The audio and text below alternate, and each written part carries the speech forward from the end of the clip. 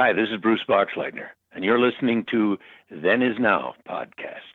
Rise and shine, my sinners. When Father Evil starts his day, he gets a little deadly. Deadly Grounds coffee has the richest, smoothest flavor you'll find anywhere. It's sinfully delicious. Once you go deadly, you never go back. Order yours at getdeadly.com. Coffee's so good, it's scary.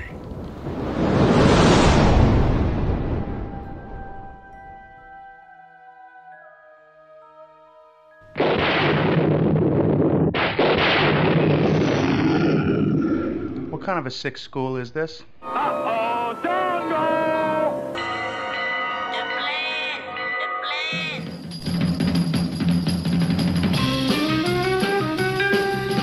Strange things are afoot at the Circle K. You're gonna need a bigger boat. Surely you can't be serious. I am serious, and don't call me Shirley. You got spunk. I hate spunk. Danger, Will Robinson. Danger. Oh, righty then. How you doing? Back off, man. I'm a scientist. Don't make me angry. You wouldn't like me when I'm angry. Say hello to my little friend! I love the smell of napalm in the morning. What are you people? On dope? Stop whining. I got a crap on deck that could choke a donkey. Who is your daddy? I'm sorry, but all questions must be submitted in writing. I'm sorry, Dave. I'm afraid I can't do that.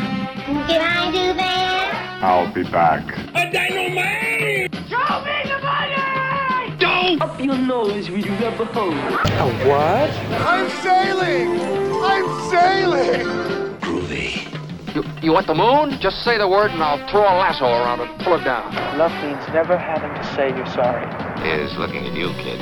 We got no food, we got no jobs, our pets' heads are falling off! Come to the coast, we get together, have a few laughs. Hear that, Elizabeth? I'm coming to join you, honey! I'm not a doctor, but I play one on TV. I love it when a plan comes together. What we do is if we need that extra push over the cliff, you know what we do?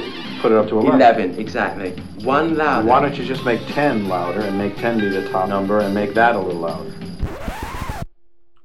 These go to 11. We're on a mission from God.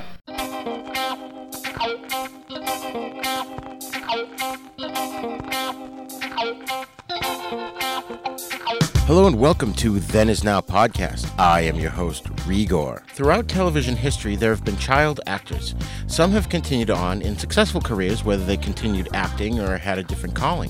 While we've had a plethora of child stars in recent history via Nickelodeon or the Disney Channel, growing up in the 1970s, when there were only a handful of TV stations, there were only a handful of child stars that stayed with us as we watched them grow up on TV alongside ourselves. Today's guest has had an amazing career, and as we watched him grow up, we also knew he would go on to do great things. Now, younger listeners out there may not have heard of him, but his legacy still touches us today, and he's been an important fixture in our pop culture. So sit back and get ready to hear a great interview with an actor who has gone on to other kinds of success and has helped hundreds, if not thousands, of people over the years.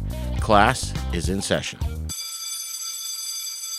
I have a bad feeling about this. How could I possibly be expected to handle school on a day like this? Food fight! Hey, you in my class?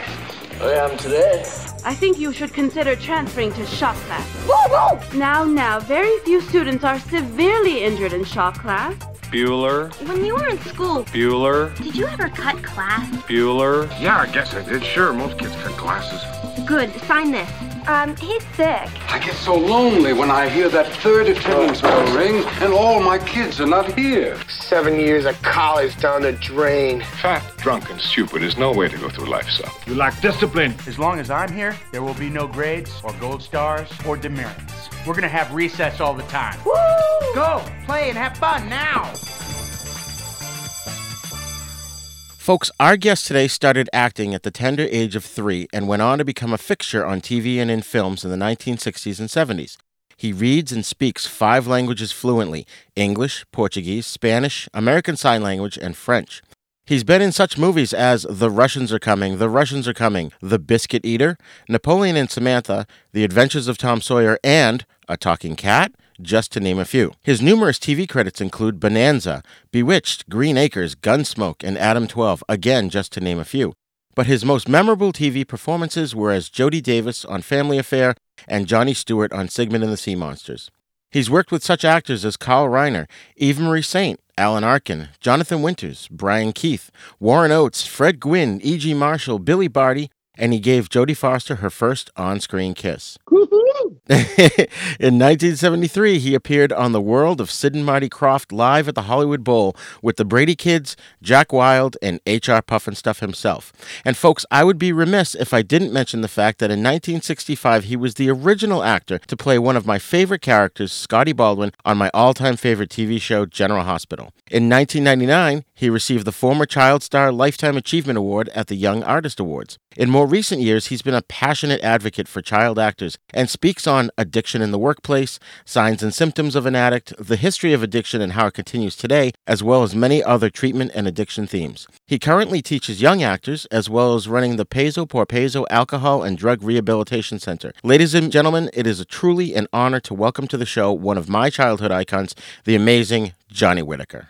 Well, hello, and it is wonderful to be with you. Except, now, I thought you told me that you were Portuguese. I am not. No, I'm Italian. Oh, well, even Italiano, you said peso for peso, my friend. It's paso por paso. Paso por paso. I was going to ask you about that. I wasn't 100% sure. That's okay. We'll let the Italian get it all mixed up. But oh, man, that's awesome. I'm so glad to have you here. You know, I always admired you as a kid, and there were times where I would, jump up on a stool and I'd sing along with you singing the theme to Sigmund and the Sea Monsters. And, right. Now my wife gets mad when I do that, so I can't do that anymore. But I usually like to ask guests about their journey to becoming an actor. And you started so young. I think you started in commercials, right? Do you remember how that all came about? Yeah, well, my mother, I'm one of 8 children. Wow. And you're either Mormon, Catholic, or careless. Yeah. And, by the way, I may not be totally PC. So if you get letters and notes and emails from people, just pass them on to me and I'll laugh. No worries. I don't believe in PC anyway, so. But anyway, my mother, at the time, I was the youngest, except my mother was pregnant with number 6. Wow. I was number 5. I had a brother older than me. I had a sister that was the oldest, then a brother, then 2 sisters, and then me. And the 2 sisters above me and my oldest sister, the 3 of them, well, my family, when my siblings were born, my father's test to see if he was the father is if they would cry a perfect C. And all of us came out crying a perfect C. He and his brothers and father would sing. My father had a beautiful baritone voice, and my grandfather had a beautiful Irish tenor, and my uncles and all of them, and my aunts too, they sang well. Anyway, so my sisters, I'm going around a long thing, and this is just a podcast. So. That's fine. No, that's totally fine. Anyway, my sisters were told by my father to learn harmonies in 3-part harmonies. And so they did. And there was a new song that had come out for the children to sing in the Mormon faith called I Am a Child of God. And my mother got the music late and wasn't able to teach all the children, and they were getting ready to do the children's program for the congregation. So my mother taught me and my sisters and another little girl who was 5, and she was going to be singing the lead. But because I was there, I could practice with my sisters. But when it came to that Sunday, the lead was going to do it. Well, the lead got the chicken pox. Oh, wow. And so the only other kid in the whole congregation who kind of knew the words was this 3.5-year-old boy. And okay, I was, kind of a smart aleck anyway. And, I got up on the pulpit to sing with my sisters, and I sang the first verse. I am a child of God, and he has sent me here, has given me an earthly home with parents kind and dear. And then my sisters would come in harmony. Nice. Lead me, guide me, walk beside me, help me find the way. Teach me all that I must do to live with him someday. And then the accompanist prepared for the second verse. And I forgot the words. Oh, no. Oh, my goodness. So this little 3.5-year-old boy, she played the intro again, and I knew I was supposed to be singing, and my sisters looked at me, and I looked out at the congregation, and I am a child of God, and I started making up the words. And my sisters were elbowing me like, that's not the right words. And it was like, just leave me alone. I'm going to sing it. And we'll do it. Anyway, so we got through the second verse. And then the third verse I remembered. And the congregation was laughing and crying and thinking it was so sweet. And, the music was pretty. And after the services, one of the congregants came to my mother and said, for a 3.5-year-old boy to get up in front of a congregation of 200 people and not get flustered by forgetting the words and just letting the show go on, that kid has got some chutzpah, and he's got definitely talent. Would you consider taking him to my son's agent? And my mother said, well, I don't know about this stuff. And he goes, oh, don't worry about it. I'll tell you all about it. Wow. So about a week later or so, I was in front of my agent, and that day she sent me out on an audition. I got the audition and started making money. That's awesome. Wow. And so it's safe to say basically that performance is in your blood, right? Yeah. And whether it's on a podcast or in front of an audience singing If and I Was God for the 94th birthday party of Richard Sherman, it's all the same. Right, exactly. And so you started with commercials, right? Well, every child in the industry, or most people when they first get into television and film, unless they come from theater, that's the first thing that is possible, is making money in print or commercials. Right. So yeah, I was the sun-kissed orange boy. Oh, right. There's a picture of me holding a half of a sun-kissed orange with my orange hair and my orange skin and freckles, smiling, and I look like a little orange.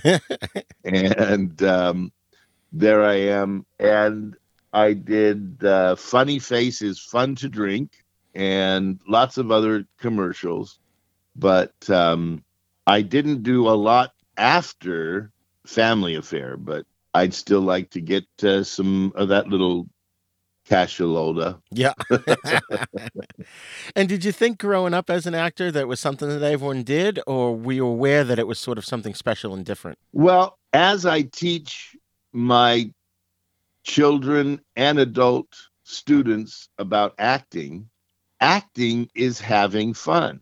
And acting is just having the opportunity, instead of having fun and not knowing what you're saying until you say it, is being able to read or respond to other people's words, but you just have fun using them like they're yours. Right. So I saw it as just having fun, and I enjoyed it. I thought that it was fun, and I didn't know that I was making money.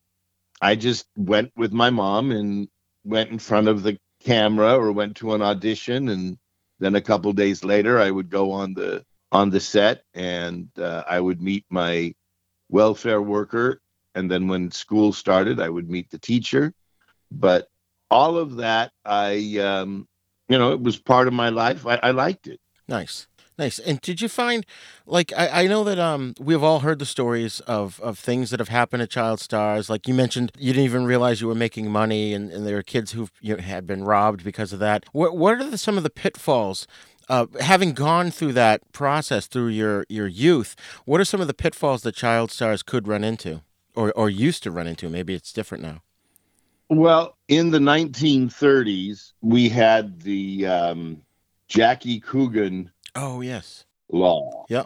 In the state of California only. And it was signed into law in 1939, and that was designed to safeguard a portion of their earnings for when they reach the age of majority or 18. Right. And protect them from exploitation and abuse. And it was, and I'm reading from Wikipedia, very important. But in that, basically, the law stated that anytime that a child was working in the entertainment industry under a contract, a longer-term contract, not for commercials or one-time films, but under contract meant, well, of course, back in the heyday of Hollywood, they had people under contract. So individuals like Shirley Temple that were under contract with MGM, Universal, etc. Right. Those individuals would have a portion of their money set aside. And what happened is we, as children, are represented by a lawyer, by the state, and my parents go before a lawyer and show their expenses for me being an actor, not the expenses of the family, just my expenses. Right. Then the judge decides on the portion of income that will be set aside for the child. Right. So although I did a whole lot of work in a whole lot of shows, the only money that was set aside for me was Family Affair and Sigmund and the Sea Monsters. Oh, okay. Everything else that I did, the Tom Sawyer, the Disney movies, etc., all of that was not included in, so my parents got all of that, or my family. I shouldn't say my parents, but right. They're the ones that were taking care of it. And in 2000, I was very grateful to be a part of a SAG-AFTRA workforce that came up with the current Coogan law. They never changed the name, but they got it. And now and again, this is only in the state of California. Right.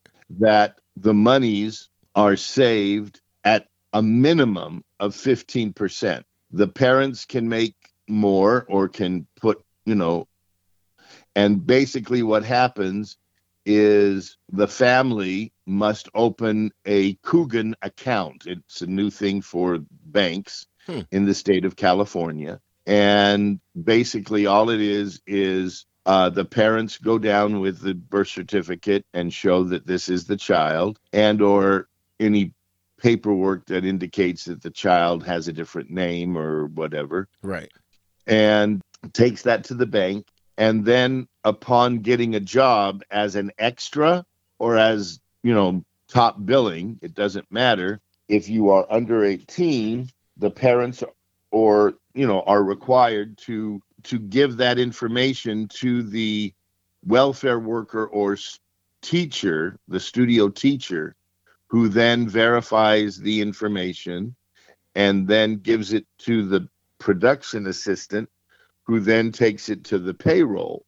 And upon getting a check, depending on how payroll is done, 15% of the gross of that check, let's just say it's, $100, $15 will then be automatically deposited via wire transfer or, right, easily enough in today's market, and that money will go directly into that Coogan account. Once that child turns 18, he or she can go into that Coogan account and extract the money or keep it or do whatever they want with it. Oh, that's cool. And it makes sense because the studio system is no longer the way it used to be. They don't put actors on contract, and they haven't for a while. Right. It's individual project by project. Right. Well, that's awesome. That's awesome. And, speaking of, studio and stuff like that, do you remember anything about being on the set of General Hospital? I do remember I was just up to the ABC studios up there. I have some friends who live up and around there, and I just decided to, park and drive up. And of course, it's very, very, nobody can get in without a pass and a reason. Right. But I remember doing the table read every week, and I was 5, but I had learned to read. That's awesome. And my mother, of course, was sitting right there and whispering into my ear. And that's how I started learning how to read. And when my lines would come up, I would, my mother would whisper them in my ear if I couldn't read them. That's what she'd do first. And then I'd read. Wow. And I would respond with my lines. And we would go through that because I think we didn't film or tape on Fridays or Mondays. Maybe it was Monday. I don't know. And then we would do Monday, Tuesday, Wednesday, Thursday, Friday, all in one. So I had to be there whether or not I was in, if I was in any of that week's scenes. Right. So I was there. And I just remember being the only child, I believe, and just being loved and pampered and cared for very positively. Nice. And in the late 1970s, actor Ken Shriner took over the role. They aged him quite a bit. And have you met him at all? No, but my nephew had a one-day role on General Hospital. And so I and I was his guardian for the day. And so I took a sticky note and put it on the front of his dressing room and just said, "Hi, Ken, this is Johnny Whitaker. I was the original Scotty Baldwin. Just thought it would be fun to talk." And gave him my information and never contacted me. And oh, it's too bad. It could have fallen off. I don't know. It was just a sticky note. Oh, yeah. But, I had hoped and, and I'd asked other people on the set, where is Ken's dressing room and is it possible? I didn't just do it. I asked permission. Yeah. And that's just the kind of guy I am. And so I did it and haven't heard back. So again, I don't blame him or whatever, but I think it would be fun. I have done a couple of, they have here in LA, or they had before COVID, they had a get together of a 50-year reunion. Oh, yeah. For the casts and, the past casts. Right. And we had our own little part. And it was fun. I met a lot of fans. And there was only one person, though, that had recognized me from 1965. Wow. That's great. So how did the Russians Are Coming come about? I mean, I remember enjoying that movie as a kid as well. Right. Well, as most any film or role that an actor gets, my agent, Mary Grady, who just passed away this past year at the age of 95. Wow. Beautiful woman, kind of like my godmother. Anyway, she saw that they're looking for a, 5 to 6 year old boy for the role of, I forget what my name was, and he needs to not be afraid of heights. Right. And so my agent put me in, and I did a screen test, and I got the job. And so my mother and I went to, what's it called? Anyway, Northern California to do the film. And while we were there, what I do remember, Brian Keith knocked on our door and said, "Can Johnny Whittico come out to play?" And of course, this gorgeous hunk of a man comes to the door, and my mother is not, I mean, she's totally dressed, but we had our motel room, and she was, and I say, "Hi, Brian," and he says, "Come on out. Here's a baseball glove. Let's play." And then he says, "Is that okay?" And yeah, it's okay.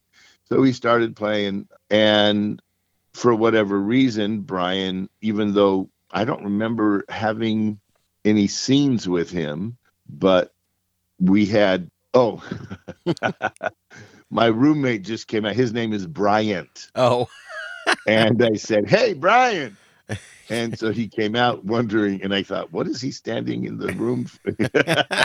That's awesome. That I called him. Anyway, so Brian, when he was ready to start the casting for Family Affair, told the producers that it was important to at least take me and let me be a part of, my agent had also contacted them and said, the original Family Affair was meant for a 6-year-old girl, a 10-year-old boy, and a 16-year-old girl. Right, yeah. That was Sissy, Jody, and Buffy. Right. And my agent had finagled her way to talk to the casting people, like most agents are supposed to do, and just said, with Brian Keith's support, we've got Johnny here who just finished a film with Brian, and I understand Brian would like him to come in for a screen test. Well, I know that it's a 10-year-old boy, but Brian would like him to screen test, and he's one of the producers and the star of the show. So when would you like to see Johnny? And they go, well, you know that it's a 10-year-old boy. And she goes, well, it could be 10-year-old twins or 6-year-old twins. Oh, wow. And so, at least that put it in the mind of the producers and the casting people that might be a possibility. Anyway, so I was the only 6-year-old boy there, and there were lots of 10-year-old boys, and they were doing their screen tests with the different girls. And I screen tested with Anissa Jones and Pamela Ferdin and another couple of girls. I even think Eve Plum was there. Oh, wow. If I'm not mistaken. But anyway, when I did the scene with Anissa and they had it on tape or video or I don't know if they probably filmed it. Anyway, they looked at the two of us and said, we really look like we are brother and sister and could be fraternal twins. Oh, yeah. Because of the coloring and just the look. And Anissa's mother was first generation Lebanese and had very dark hair and very dark eyes, but her father was English and had very light features, and so Anissa got her father's looks, and then her younger brother John Paul, got the dark looks and from their mother. But okay. So when they saw the two of us, they said, "Hey, this is magic. Let's make lots of money and make them 6-year-old twins." And so that's how that started. That's amazing. That's amazing. I want to come back to Family Affair, but I did have one more question about The Russians Are Coming. Did you have any fun stories of working with Carl Reiner and Alan Arkin or Jonathan Winters? Well, just that when Brian came to the door to play, my mother was making boy cheese sandwiches because I was not going to have a girl cheese sandwich. And, my mother, we would get a per diem, which was, how much money that it would cost to go to a restaurant for breakfast and dinner, and then lunch we got on the set. Right. And we, so my mother would save that money. And with, our first week, she went out and got a little grill. And, I'm a kid and she's a mom. And so we had grilled cheese sandwiches, which I didn't like grilled cheese sandwich. I want a boy cheese sandwich. And so Brian came knocking at the door and I said, "Hey, Brian, do you want a boy cheese sandwich?" And he said, "What?" And he says, "You guys are having grilled cheese? No, that's not acceptable." And I guess he'd brought Jonathan over to play. And Jonathan, of course, had already 5 or 6 kids at that time. Yeah. Like I said, Mormon, Catholic, or careless. Right. And so he said, "John, you and I are taking Thelma and Johnny out to dinner." And, Jonathan Winter's eyes perked up and like, "Hell no, I'm not paying for anybody else. I got my own kids." And so I said, "Yes, you are, you old coot. You're going to come with us." And so Brian made Jonathan Winters, pay for our dinners, or he did. I don't know exactly what it was, but we went out to a steak restaurant. And of course, my mother was enamored with Brian Keith, as any young 30-plus-year-old woman would be at that time. And Jonathan Winters was not, a gorgeous hunk, but lots of fun to be with. And so that's what I do remember. I also remember that the girl who played Carl Reiner's youngest daughter and we were there during Halloween. And so our mothers dressed us up as husband and wife, bride and groom. And, those things I remember. That's so cool. Oh, man. So, all right, getting back to Family Affair, I read a quote from you that said you once said that real children were not as sweet and nice as you guys were on Family Affair, but I do recall you clipping some of Mr. French's beard on a dare one time. Oh, yeah. I mean, we weren't perfect. And there was the scene, or the other episode, where I wanted Uncle Bill to spank me. Yeah. To feel love, because they said, if he doesn't spank you, he doesn't love you. Right. And so those little things were all part of it. But we weren't perfect kids, but we were better than the average child, I would say. Right.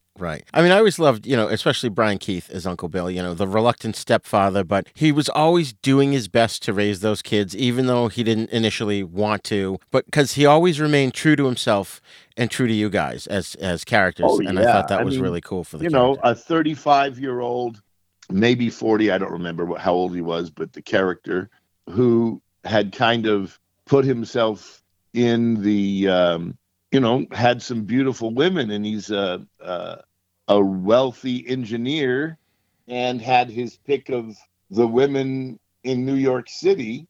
Oh, right. He's a swinging bachelor. And then all of a sudden, these 3 kids come in and kind of stunt his ability to do all of what he would rather do. Yeah. But, he took it upon himself to be that father figure, because his brother, he did the job that was necessary. Right. I didn't think much of the fact that we were an unconventional family with 2 men and 3 children, although it was platonic and non-sexual. Right. We were the first blended family, I guess you can say. Oh, yeah. I hadn't thought of it that way. You had bachelor father, but that was, daughter father, and a couple of others that were kind of similar. But yeah, it was a great thing that that we could show that all families are not necessarily just a husband, wife, and kids. Right. And you guys all had such great chemistry together, and I always felt that Mr. French had a special kind of chemistry, a special bond. And what was it like working with Sebastian Cabot? Well, I don't know if you, in your research, you found out, but in Family Affair, we would work 9 months out of the year. And Brian Keith, however, in his contract, would only work 3 months out of the year. Oh, wow. So the scripts were written so that Brian Keith would have, a major role, but the series was mostly going to be around the kids. Yeah. And as we, as you probably have seen, that it was the Family Affair was it was the Buffy and Jody show. Right. And, kids that didn't really remember the name of the show would call it the Buffy and Jody show. Anyway, so we would only film Brian scenes for those 3 months. And we might do, and we had 26 scripts to do. So out of those 26 scripts, the first 3 months, we're only doing Brian Keith's episodes or scenes in all of the different episodes. So in one day, we might be filming scenes from 5 different episodes. Wow. So it was a nightmare for the continuity director and also for the wardrobe people, because they had to take pictures of us with Polaroids every time we got off the set, and then they knew what it was that we were wearing. And because it was a series, they got 3 of everything. Wow. 3 of the same shirts, 3 of the same pants, 3 of the same shoes. Right. Because just in case, one got dirty and stained, and there's a scene before, and I have that, but there's a stain on the shirt, and the scene next to that we do 5 months later, and there's no stain on the shirt. It's right. The continuity is all messed up. So, but with that, Brian Keith was tons of fun and was with us. Sebastian was more of a teacher. And if we wanted to have fun, Sebastian or Sabby, as we called him, he had a daughter that was Anissa's age. Oh, okay. And so, he had 2 or 3 other children that were older and already out of the house, I believe. But he would tell us, if we were playing around or laughing, and he says, the actor prepares. If you children would like to run our lines, I'm very happy to do so. But the actor prepares. And so, we would go, especially if it was a specific scene between Sebastian and us. And so, we would get not any pointers, but just watching him and following through. Sebastian was very much a thoughtful, everything had to have a purpose when he said a line or whatever. And Brian Keith everything was a throwaway line, Wow.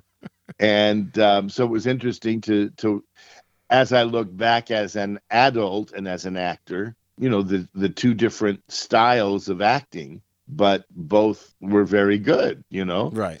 But of course, Sebastian, anytime that there was a photo op, he would definitely bring the kids in and make sure, if there was some national or Newsweek or People magazine or something like that were there to talk to the kids, Sabby would say, hey, children, would you like to hear Winnie the Pooh?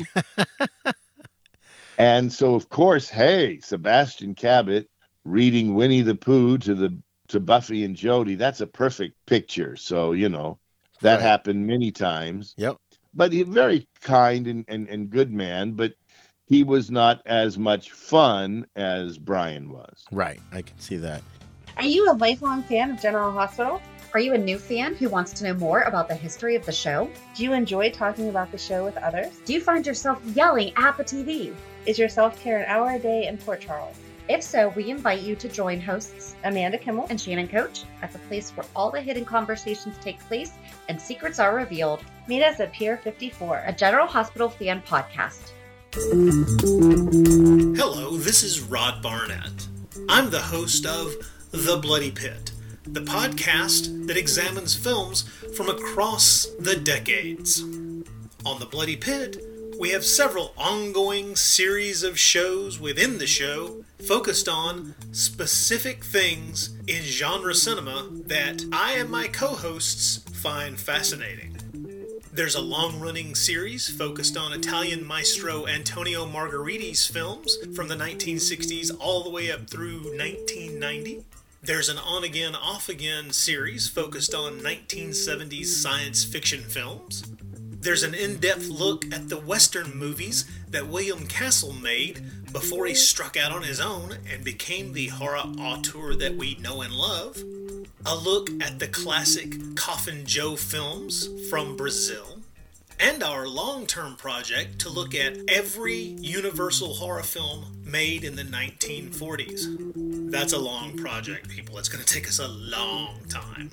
Sprinkled in amongst those are various other episodes focused on other stranger areas of cinema, like Lucio Fulci, Dario Argento, and even some obscure British crime films from time to time.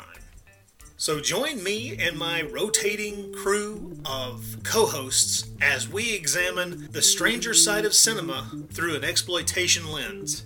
Except when we don't? Yeah, you never really know exactly what to expect on The Bloody Pit. So join me for The Bloody Pit.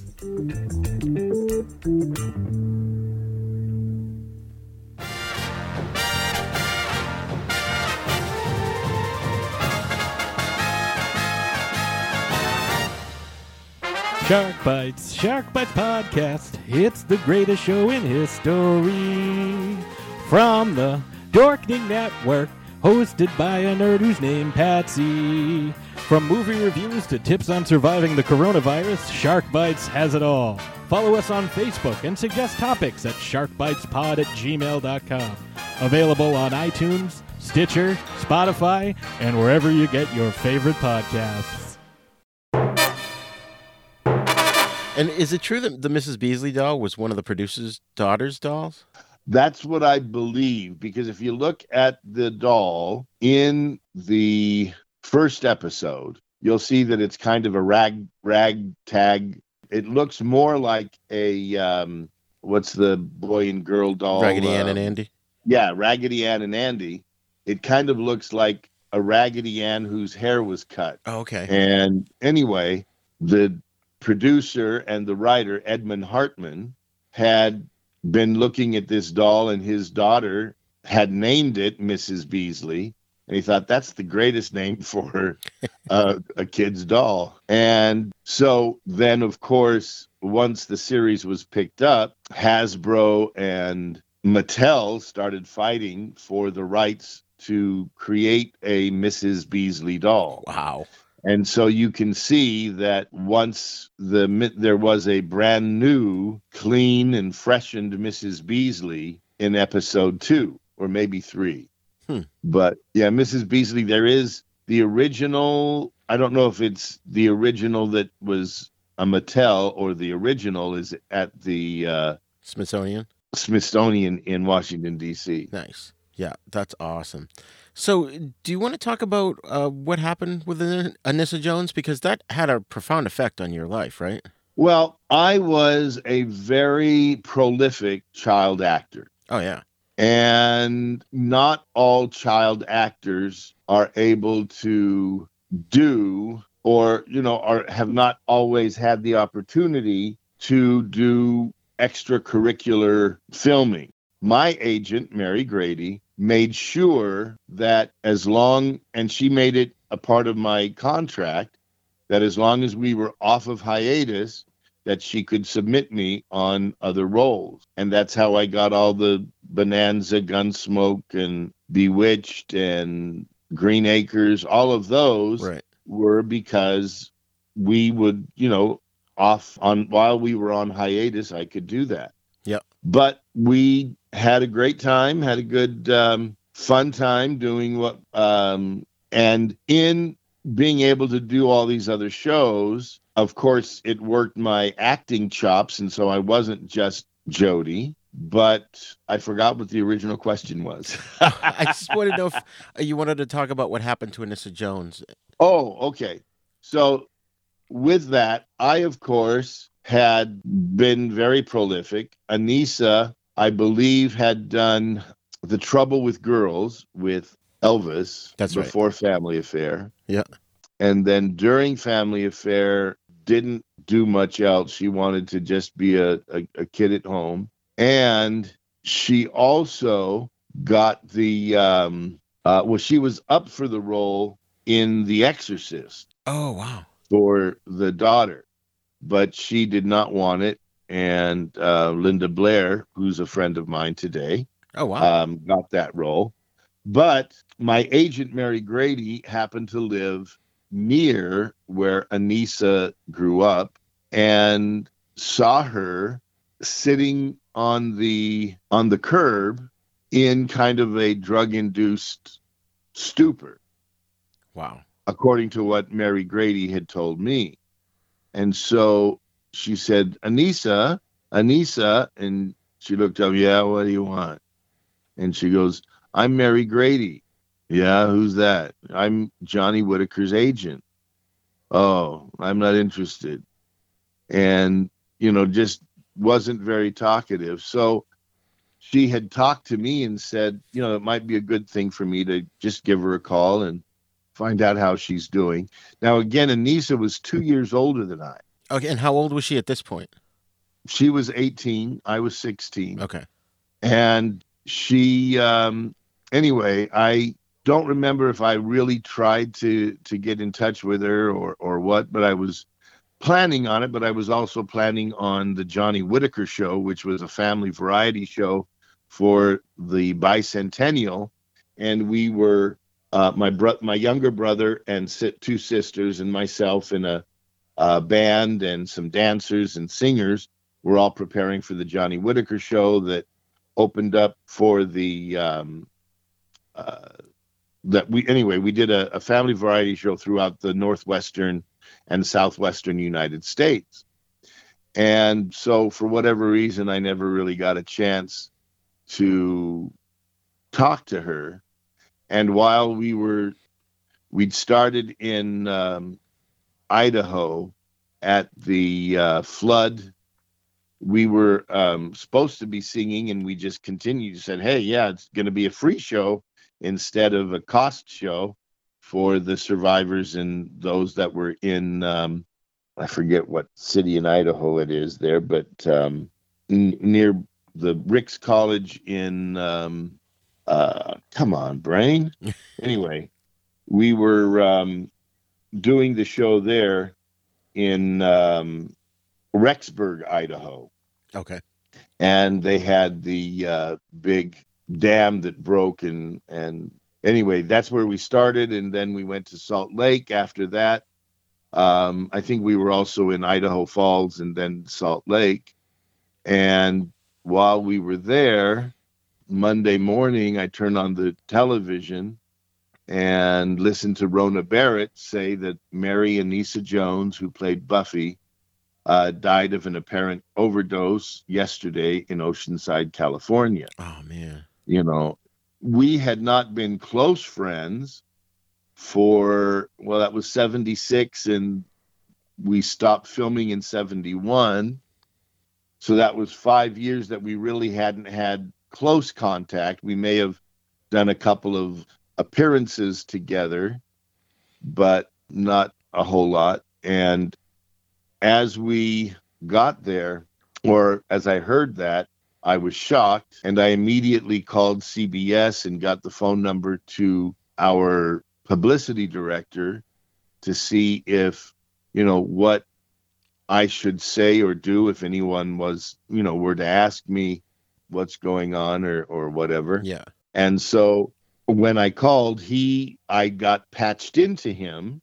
However, the studios did it at the time, to where he was, which was at the house at Anissa's home with Anissa's mother, Paula, and her brother. And it was there that I spoke with him, and he said, well, there's not going to be a funeral because Paula was an atheist, but they will, cremate the body and not going to have any kind of a memorial. So don't rush back. And, It appears to have been a drug overdose, but we don't know for sure. And then it came out that the coroner there in Oceanside said that she had in her stomach a ball the size of a small baseball or a small fist of undigested drugs. Oh, my God. And said in his report that it was the largest amount of undigested drugs he'd ever found in a teenager before. Wow. Oh, that's terrible. But yeah, I was at the time a good little Mormon boy doing all the things that I'm supposed to do, but it was very shocking to me. Oh, yeah, it must have been mind-numbing. Yeah. Wow. And for that reason, I had kind of decided I was going to not continue as strong as I had been for the past 14 years. Right. And that's when I decided to go on a mission for the Mormon faith to Portugal, and where I was in the country of Portugal for 2 years, and then came back, got married. And 4 years into our marriage, my wife says she doesn't love me and wants to marry the man who gave me my bachelor party. Oh, God. And that was my precipitous event. And all of us who choose to take drugs and or alcohol to excess usually have a precipitous event.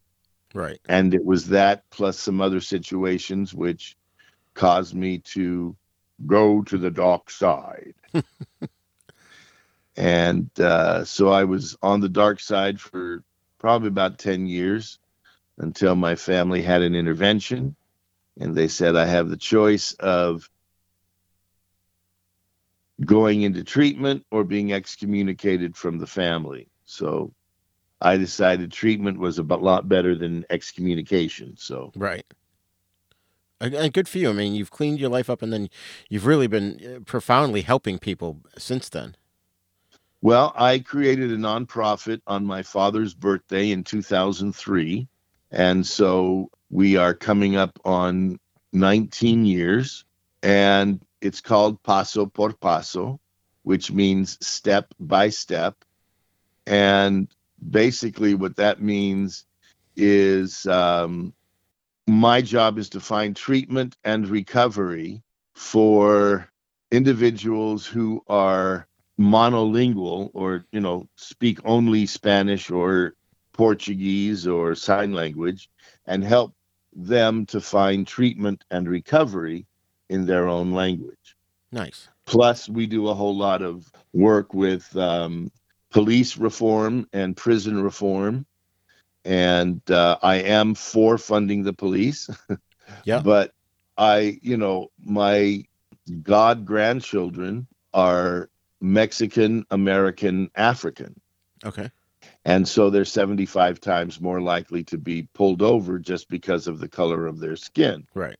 And, I know that is a fact. My best friend is black. My ex-girlfriend is from Africa. And I remember looking for a dress for her for a fancy ball we were supposed to go to.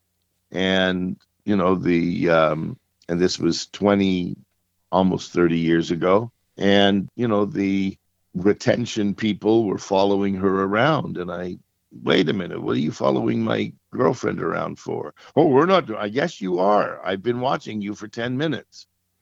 Wow. And I went straight to the director or the manager of his department. And I spoke and said, there is a problem, and I'd like him to apologize to my, at the time, fiance. And he did. But I do understand that. But with Paso por Paso, we're more interested in making sure that those whose voices are not necessarily heard, especially those who are incarcerated, who addiction is a really weird animal. What happens is an individual changes once they start putting drugs into their system. And the person that is drug addict or inebriated and drunk is not the same person they are when they are sober. Exactly. Yeah. However, they are the same human being, so anything that happens while they are under the influence has to be, they're responsible for it. Right. But they are not responsible for everything that they say and do under the influence, but the person needs to be responsible once they become sober. Anyway, there's a whole lot of stigma about it. There's a whole lot of negative press, and slowly we are starting to get more understanding of the disease of addiction.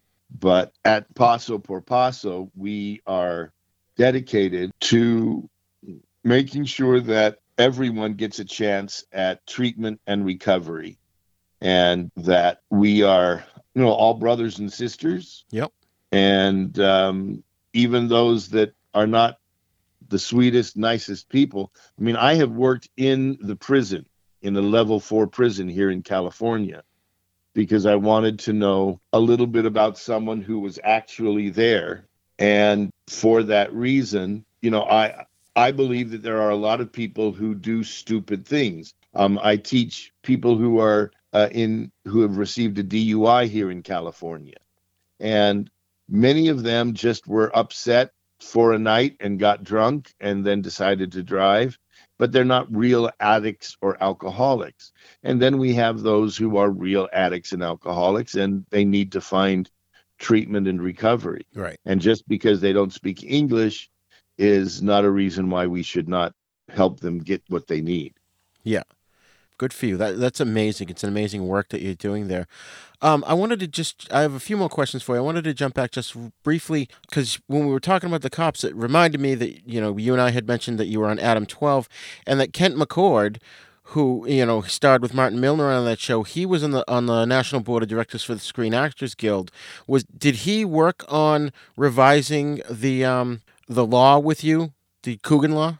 Well, I don't remember him coming to any of our meetings. Actually, at the time that I remember, it was Patty Duke who was the president at the time. Okay. And Patty did come. But one interesting thing, Martin Milner's son was supposed to be the actor, but Martin Milner's son couldn't act. Oh. And so I got the job to do the acting, and Martin Milner's son got the job to do the motorcycle riding. Huh. So Martin Milner's son was the stunt boy. Oh, okay. And this was on that episode. Right. Yeah. Wow. That's interesting. And I know my listeners are going to want to hear a little bit about Sigmund and the Sea Monsters. First of all, how did that come about? Well, of course, I had done Tom Sawyer, the film, the summer before, and Sid and Marty Krofft knew that it was going to be a big hit. And I was, it was Leif Garrett, Johnny Whitaker, and Donny Osmond. Wow. And so I had been to Puerto Rico to do some show. Anyway, and I had learned to scuba dive, and I heard about Sigmund and the Sea Monsters, and I met with Marty and with Sid, and I actually am a producer, a non-printed producer, but I helped to produce it. Wow. In the fact that they gave me the choice of helping to cast my brother, Scott Colden, with whom I'd worked on a Disney movie the year before called Mystery in Dracula's Castle. Okay, yeah. And we had, worked together, and I liked him, he liked me, we had a good time, let's make lots of money. And then I also was excited because I thought, well, am I going to get to scuba dive? Because we're, going under to meet the family or whatever. Right. Oh, yeah. We'll have that in the script, and never did in the 3 years that we did it. Never put any, just came out of the water. Right. Supposedly after surfing, but didn't ever get into the water, wasn't taught how to surf or anything. And I was kind of upset about that. But yeah, Sigmund and the Sea Monsters was lots of fun. Billy Barty. Yeah. Oh, yeah. Was the puppeteer in the the costume, right, or the puppet costume for Sigmund. And you can tell that Sigmund has a little hitch in his giddy up when he's running, and that's because Billy Barty did. Yeah. Second year, we got Rip Taylor on the set. Yeah. And hello! Yeah. It's a party! Must have spent hours cleaning up all the confetti.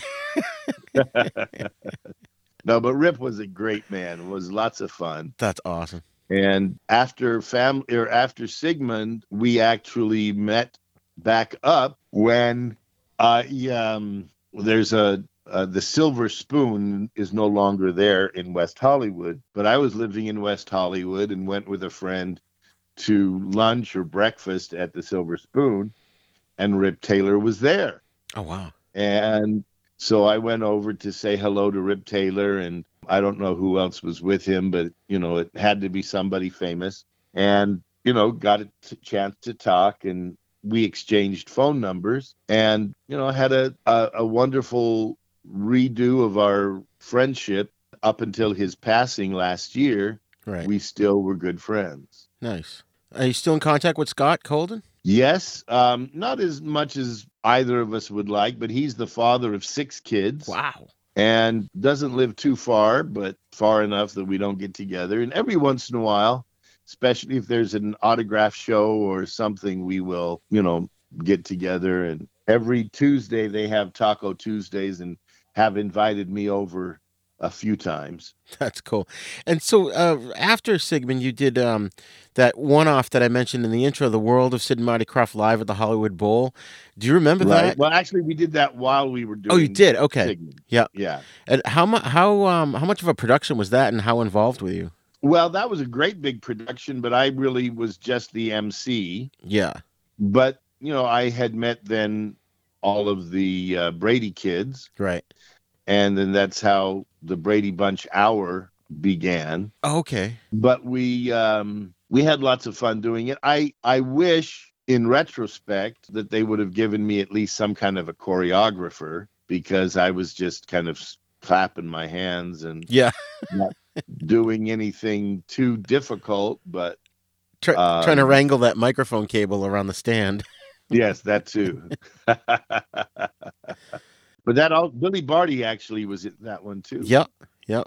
And did you get a chance to hang out with Jack Wilde at all? Or had you known him? Yeah, and Jack was Jack. We'd had one episode of Sigmund where Puff and Stuff and Jack show up. Oh, that's right. I forgot about that. It probably was during the same time, because Marty's pretty cheap in not wanting to fly Jack over twice. Right. And so did you get a chance to get on, at least to look at any of the other Krofft sets of the other shows they were doing? Well, while we were doing Sigmund, they were filming Land of the Lost, and our cave was the same cave that they used for Land of the Lost. Oh, okay. That's awesome. But Wesley Ewer and myself have been friends for years and continue. We're actually going to be on the Susan Anton Where Are They Now show. Oh, wow. Next week. I don't know when it's going to air, but which should be lots of fun. Oh, excellent. Yeah, Wesley's one that is on my list. I would love to get him on the show. Okay. And what I can do you have his contact information? Let me jump over quick in IMDb Pro. Yeah, I have his email addresses on IMDb Pro. Okay, great. So, and he lives half of the year in Mexico and half the year in down in, from me, it's south, in Palm Springs and then in Mexico. Oh, okay. Yeah. And you did recently, what was it, this past April, you did the Missouri Cherry Blossom Festival? Yes. Yeah, and Mike Lookinland from the Brady Bunch was there. Had you connected with the Bradys over the years? I mean, not with Mike, but I had connected with Susan. Okay. No, let's see, not Susan. The youngest girl. Was it Susan Olsen? No. Yeah, that's right. I did say Susan. Yeah. I was right. Susan Olsen and I, we have some mutual friends, and so we've talked. And actually, she lives in the same town in the North County, Los Angeles, that I live in. And I've seen her at the grocery store, and I've seen her son. He is a musician and likes to sing on the street, giving free concerts. Nice. And does a good job. So we've seen each other here and there. That's great. That's great. Sounds like you're having a lot of fun. And have you done the Cherry Blossom Festival before, or because it's annual? No, this was the first time. Oh, excellent. Excellent. Yeah, we're going to have to check that out at some point, my wife and I. One other final thing before we close out here, I just wanted to talk about you still teach acting, correct? I do, and I love it. And I've gone to about 5 different places in the States and have done a few here in Los Angeles. Nice. And what's one of the first pieces of advice you might give to an aspiring actor or actress? Well, for free, I'm giving this to everybody, just on your show. You have 2 jobs as a child actor. Number 1 job is to have fun. Number 2 job is to make your mom and dad look good. And so if you are having too much fun and not learning your lines and not taking the time that it takes to learn your lines, right, then you're not doing your job. Exactly. And sometimes you have to take less fun and learn to accept that, it's not all fun and games, and you got to do that. Right. But also, my fans and friends, I am getting prepared to do we're not exactly sure what it's going to be called, but I've got lots of little fires in the works, but one of them is to do a cabaret show. Oh, very nice. And we're going to do a part of the cabaret show online to a group of friends and fans, and they can go to JohnnyWhitaker.com or my Johnny Whitaker fan page on Facebook or Twitter and find out about it. But basically, about 50 fans and friends will be able to get online, and I will be singing and talking and making jokes and doing a little tete-a-tete with the fans and friends that come to see the show. And there will be a cost, and we're not exactly sure what that's going to be, but all proceeds will, of course, go to Paso por Paso. And when I get it all set up and ready to go, I will let you know, and you can kind of get the word out. Absolutely. We'd love to help you out on that. Have you ever considered writing a memoir or even a book on acting and how to navigate Hollywood? Well, that is also in the works. Excellent. Because, but it'll have to be a 2-parter: before crack, BC, and after crack. Oh, that's amazing. John, it has truly been an honor speaking to you. You've had such an impact on our pop culture, as well as people suffering from addiction, and, you really should truly be commended for all that. So once again, can you tell our listeners where to find you on your website and social media? Sure. You go to JohnnyWhitaker.com. And that's JohnnyWhitaker.com. And there you can find my links to my Twitter page. You can become a Twitiker if you are not yet. So, and I've got quite a few Twitikers, but I've got more Facebook friends. I'm also on MeWe and other places, but they're all there at JohnnyWhitaker.com. on Contact Us. Excellent. Excellent. I want to thank you so much for coming on the show. And, hopefully we can have you back again to promote, your next thing, whether it's your book or your performance or whatever you got going on. You bet. Thank you so much. Awesome. Thank you, John. Hey, bye-bye, friends.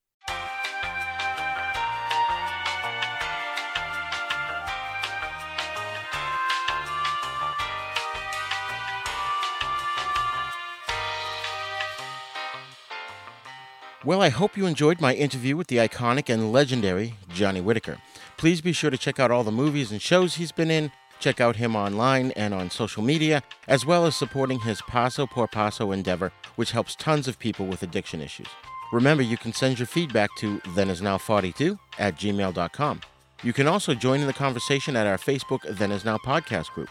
Then Is Now podcast is a proud member of the Dorkening Podcast Network, so please be sure to check out the other great shows there at thedorkening.com. You can also visit our website, havenpodcasts.com, where you'll find our sister show, The East Meets the West, in which we discuss Shaw Brothers films and spaghetti western movies. And Then Is Now is on YouTube, so please visit youtube.com/user/UncleDeath1 to get the latest videos as well as other fun videos. Please subscribe to our YouTube page and also share the video versions of our podcast with your friends and get them to subscribe as well. Don't forget to go wherever you download your podcast from, and if you really enjoyed this episode, please leave us a great review so that more listeners can find us. You can find us on all the podcasting apps, especially the big three, iTunes, Spotify, and Stitcher. Class dismissed.